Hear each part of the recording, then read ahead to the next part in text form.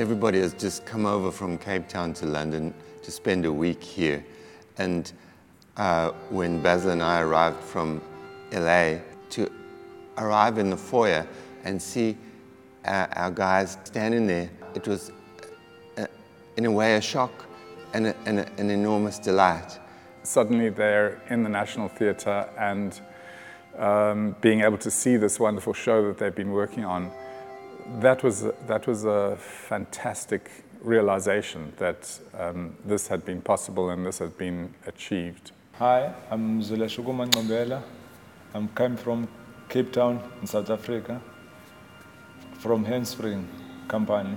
I'm Leonardo Godlana from South Africa and Cape Town. I'm doing the shaping. I started with the shaping, shape the bodies, shape the legs. I did the casting with Alan. I did the painting. But now I'm building the head with Zweli.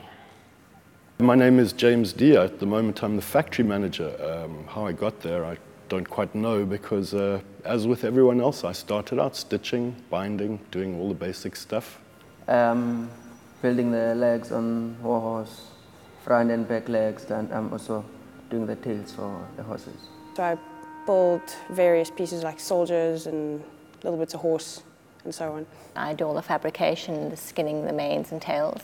I'm doing the painting and binding and other things as a studio assistant as well, you know.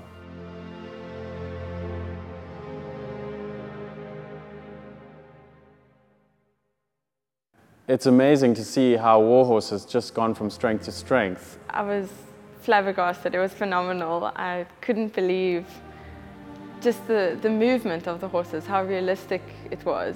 The small micro movements, as Adrian calls it, they were amazing. Just every little movement was horse.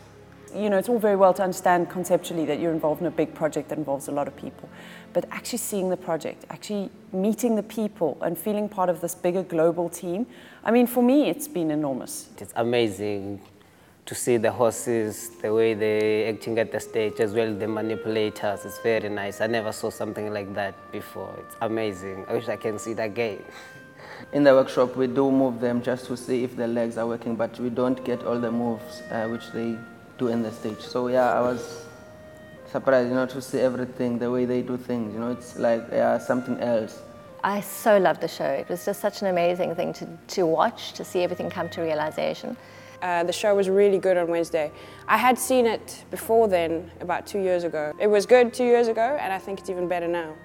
And it was just wonderful for everyone else from the company to be in the audience with me. That was really, really something. To me, it's amazing, man, you know, because I didn't see myself 2 years, 3 years back. I didn't see myself this far, you know, so I consider it a blessing.